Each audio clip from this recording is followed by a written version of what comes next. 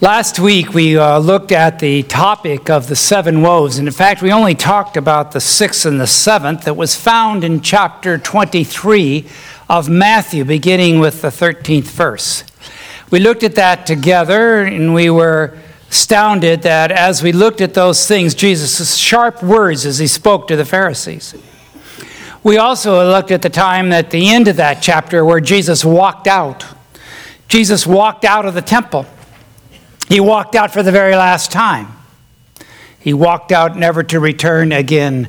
And he said their glory has departed. We talked about that. Ichabod, the glory has departed. Well, would you please pick up your Bibles? We'll look at Matthew 24.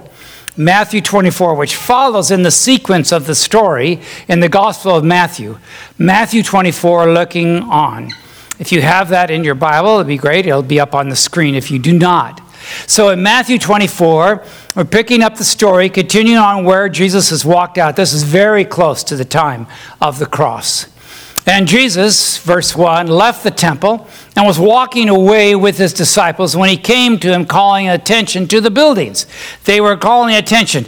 This is the model, temple model there in Jerusalem that you could go see by the Dome of the Book. As we visited, you could see this model of the second term. This was the model of the temple as it may have looked at the time that Jesus was here on earth. And so they were looking at this, and they were extremely proud of that. All the Jews were proud of the beautiful building. And because of the white kind of limestone and marble that it was made out of, it looked like there was snow on top of the mountain in the sunshine. It was a thing of national pride as they looked. And as they were walking out, they turned and said, "Look at that building. Look at the building. Isn't that a beautiful building?" And it truly was. And Jesus replied, "Do you see all these things?" And he asked, "Truly I tell you, not one stone here will be left on another. Every one will be thrown down," the Bible says. And that prophecy was fulfilled to the letter in 70 AD when the 10th Roman Legion came in to Jerusalem. They held it in siege for a long time, and when it finally fell, they went in, they marched their horses right into the temple. When they saw all the gold on the walls, they set fires in the temple and melted the gold down off the walls. And then they took their horses and pulled every stone, one of those big, huge stones, apart. And they pulled them apart to pick up the gold. So not one stone was left upon another when they were through. Well, as Jesus was telling them this, they were very shocked to hear this. They had to be shocked. Oh, come on, look at all the years that took to put together. That would never happen. God would not let that happen to his temple to have happen. And so they're shocked as they're continuing their journey. The Bible says as they were sitting, they went down the valley. You can go up onto the Mount of Olives, right across the valley. You can look back and see the temple square. You can see where the temple is. You can still do that today. And when Jesus was sitting on the Mount of Olives, the disciples came to him and said, privately, they said, "Now tell us," they said. And asked him, "When will this happen? And what will be the sign of your coming and the end of the age?" They were basically asking him three questions. Three types of questions were there. Because inquiring minds wanted to know. They wanted to know that. They wanted to have an opportunity to think, how could this possibly happen? Please tell us. Let us know. So there were three basic questions there that they asked. When will this happen? When will that temple be knocked down? What are the sign of your coming? That will be the sign. And then what will be the sign at the end of the age? They separated the coming of the end of the age. They thought those, in their minds, was something different, which we look at in a different way. So they were looking at that and wanting to know that. This is the thing. There's an endless quest to know the when. Isn't there? You like to know, look into the future. Bible scholars, Christians, when is this going to happen? When is this going to take place? I'd like to know, if Jesus is coming soon, when is this going to happen? Well, I'll just take you on a little journey myself as I took my travel here. As I went through college, I was a graduate of Pacific Union College, and Oh, I should add this. This is the church there. Then see the church? It was built when I was there. I'll have you know that I had a handy part in laying the carpet in that church. Impressed? Well, maybe not. But anyway, I was at the college and working at the college and going to school there. I had to take classes in preparing to be a minister. And so one of the classes that I took was by Robert Olson called The Gift of Prophecy. It actually was a focus on the life and the ministry and so forth of Ellen G. White, but it was called The Gift of Prophecy. And this particular class, this particular place that we were looking, we all theology students had to take it, and I was happy to. And he asked as part of the requirements for that class if we wouldn't make a closing events chart. So as we would look, say, could you line out all the things that would be happening? As we look into the future, could you look into the Bible? Could you look into the writings of Ellen White? And so I did. Look into the writings, trying to lay out how all these things have been revealed to us in the Bible and in the writings of Ellen White. Could you make a chart to show how these things all fit together? And so I did. I got a nice big poster board. I wanted to make this great, so even at that time, we didn't have computer things, so we had to take little leather vinyl letters. They were printed when I made them, and I had to print everything out. Oh, it was meticulous work that I worked at, then documenting it all for the quarter. Well, I had the close of probation, the time of Jacob's trouble, the 7 last plagues, the millennium, the first resurrection, the second resurrection, the special resurrection, the New Testament, New Jerusalem coming down, the lake of fire, and on and on and on and on. There were all kinds of things that were in my chart. It was impressive, very impressive. So Adventists have had a tendency to look at putting things in a chart and how we could figure out where we are and where we are going. And we get that naturally from a man called William Miller. Now, William Miller had a chart. He had a chart that he made sharing with people that Jesus was going to come in 1843, 1844, and because you paid your money and came today, you're going to be lucky to see the chart. This is amazing, aren't you? This will be something you will always remember here. This is the chart that he made. You can see it's the exact same one as up there. Isn't it small? You think, oh, well, this is going to be a huge chart that's there. Actually, it wasn't that big. Now, mine says facsimile. Please ignore that because this is the original. Right, it's not. But it's even copyrighted by some guy on the bottom. I don't know about that. But this is the chart that he had. If you would like a copy of this, you can somehow get one. I don't know. But anyway, this was the chart that he had. And this chart, he taught all the prophecies coming out of the book of Daniel and out of the book of Revelation. He worked very hard to make them work together so he could see. And he was very creative and very good in putting the Bible together with the chart. And it is amazing. If you look at that, you can see here is the image out of Daniel. We see the beasts that were there. We all see the beasts out of Revelation, the 10 horns. All those things are laid out in this chart with the dates that went with it. And it's amazing. You can see this afterwards. Please don't touch with donut-y hands. So you can see that. So that was something that was going. So all those prophecies and so forth were found in the book of Revelation that he worked on, or in the book of Daniel. He pulled those all out, put them together, made his chart, made his proclamation, and then as he got acquainted with Samuel S. Snow, they set the date on the Day of Atonement, working on that Day of Atonement, and said that Jesus will appear on October 22, 1844. Now, if you've been paying attention, you may have noticed Jesus did not appear at the second coming on October 22, 1844. It's called what? The Great Disappointment. But I had my chart. And I worked it all out, and I had it, and I was so delighted when I was able to take it in. At the end of the class, of the Gift of Prophecy class, take my chart, and it had all these quotations and all these things out of the Bible and out of the writings of Ellen White. I took it down, and you will never guess, I got an A for my chart. I got an A for my chart. Thank you very much. And yes, thank you.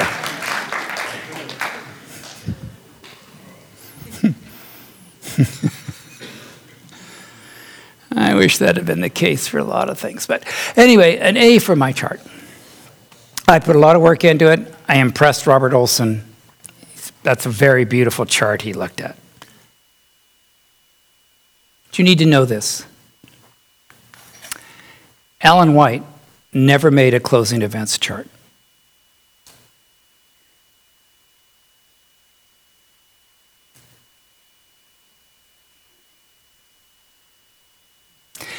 And she never asked anyone else to make one either.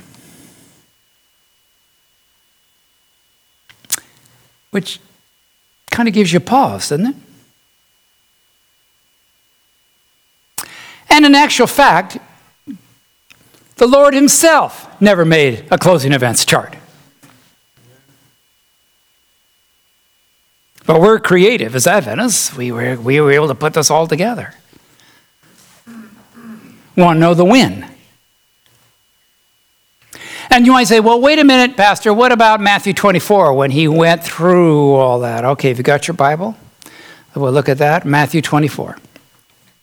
Matthew 24 is considered the premier place where Jesus' sermon was given, where we could see and track down those events that happened that Jesus spoke to his disciples when they asked those three questions of him.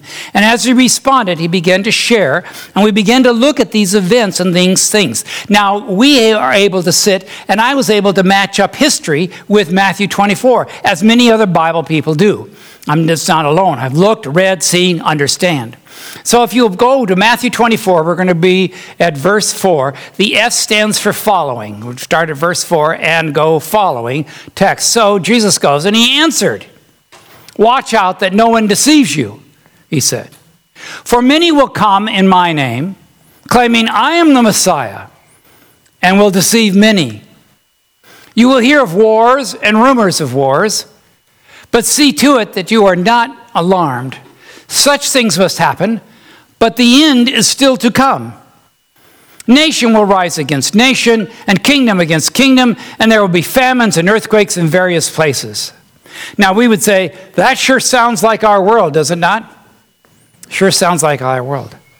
But the very next line, Jesus said, "And these are the beginning of the birth pains." Just at the beginning. Verse 9. "Then you will be handed over to be persecuted and put to death, and you will be hated by all nations because of me. And at that time, many will turn away from the faith and will be betrayed and hate each other. And many false prophets will appear and deceive many people. Because of the increased wickedness, and the love of most will grow cold. But the one who stands firm to the end will be saved." Jesus said, sounds like our time. And then verse 14, you may have it memorized, "And this gospel of the kingdom will be preached in the whole world as a witness or a testimony to all nations, and then the end will come." The gospel we have looked at must go to the entire world. And as we've been speculating and looking as a people, we've been like, how could that happen?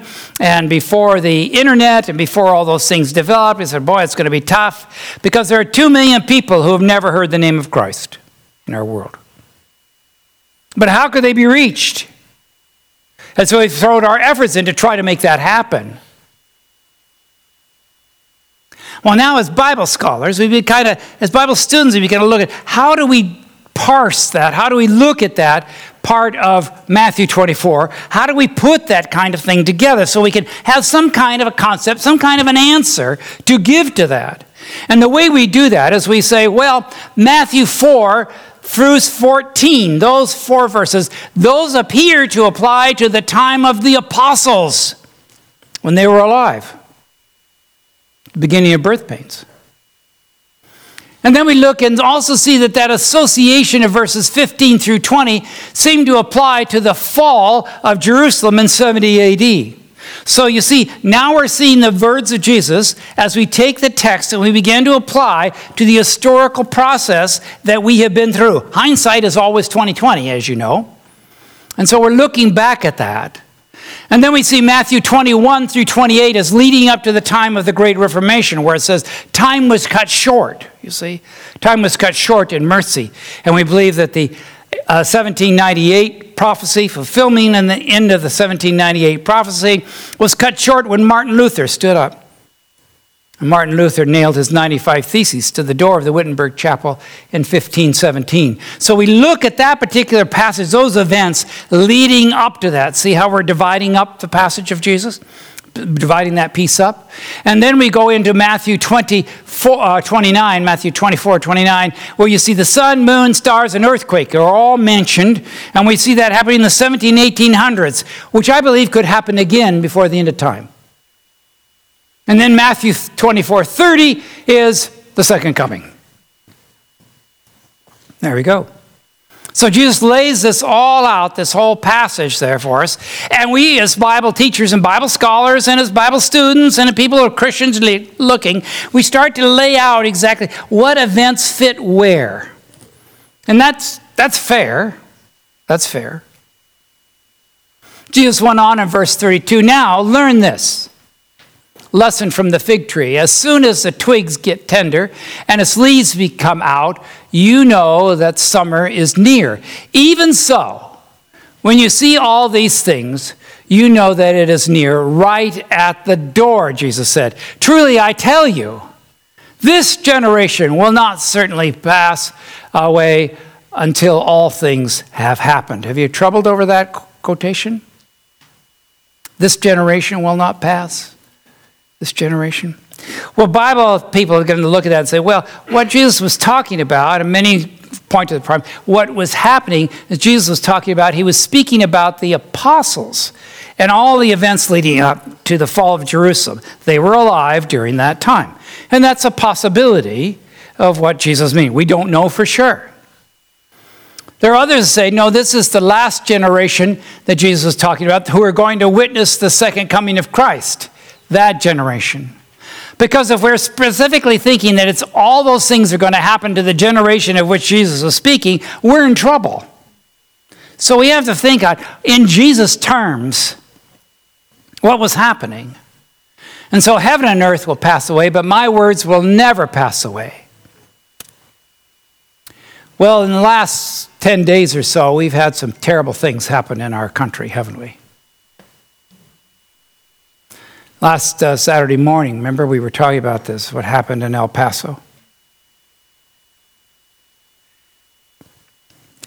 When that kind of thing happens, it just stuns me. And then to be followed up and 13 hours later in Dayton, Ohio.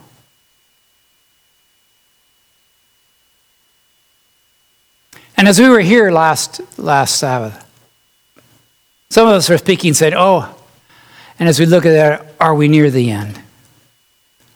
Are these the things that show us the end?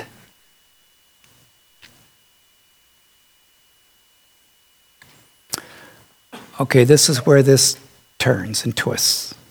Okay? So you got to watch out. Remember, Ellen White never made a chart? Jesus never asked us to make a closing events chart. He didn't make one. The story that we just cited out of Matthew 24 is repeated in Luke and somewhat in Mark. But in the Gospel of John, the fourth of the Gospels, which is called the theology one, in the Gospel of John, there's no closing events described. Isn't that interesting? He's the one who wrote the book of Revelation. But in his gospel, he never took and recorded the story of Jesus answering those questions the disciples were asking on the Mount of Olives. See, this is what Bible scholars and us who do this sort of thing get troubled over. It's missing. Why? You would think John would say, oh, for sure. We'll do that. But why? But there is no closing events description lined out like you find in the other three Gospels. They're just not there. They're missing. This could be an answer. Jesus said, "Do not let your hearts be troubled. You believe in God, believe also in me. My Father's house has many rooms. If that were not so, would I have not told you that I am going there to prepare a place for you? And if I go and prepare a place for you, I will come back and take you to be with me, that you will always be where I am."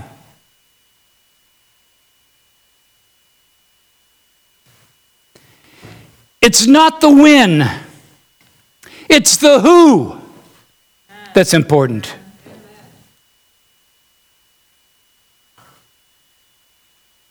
It's not looking to see exactly where I might be in history and how much closer, how much more time do I have before Jesus comes.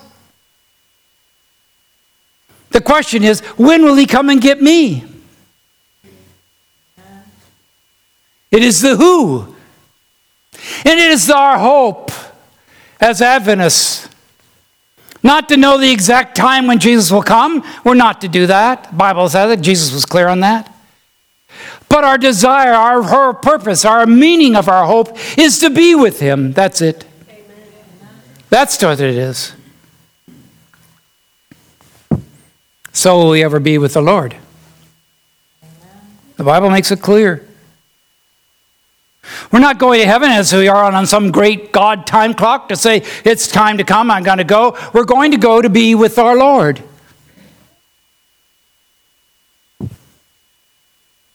That is the reason for the resurrection. That is the reason for the second coming, is because God wants to be with you. And he wants you to be with him. That's it. That is our blessed hope. That is the hope that we hold in our hearts. That's why we have Adventists on it. Not so we can lay out some kind of wonderful chart, as informational as that might be, but it is to have a relationship with the Lord in order that that be our hope, to be with Jesus. So a pastor was asking his congregation, if you were to go to heaven, would you still want to go to heaven if Jesus wasn't there? Well, in my chart, I would have said yes, because I had it all laid out. You see, I made my chart before I knew Jesus. I was pastoring before I knew Jesus. I knew about him. Oh, I could tell you, take you places with that. But I didn't know him. So there wasn't any real desire to be with him.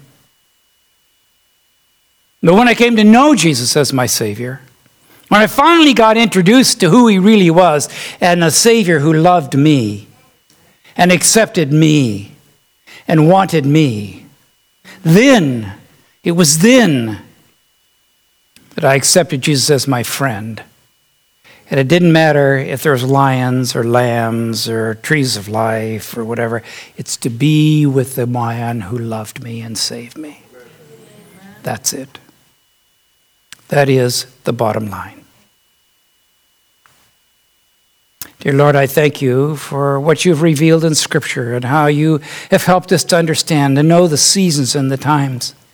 But Lord, so many times we can be focused on things that really are not important. Knowing when Jacob's time of trouble, or knowing when the close of probation, or knowing there's interesting things, but the real purpose of the whole thing is to know the man, to know our Savior. And that's all that really matters. The rest is interesting, but Christ is the Savior. May we not be caught up in the when, but that we know the who. As our Savior and the Lord, I thank you, Lord, for your great truth and for sharing what you did in John 14, that where you are, we can be also. In your name, amen.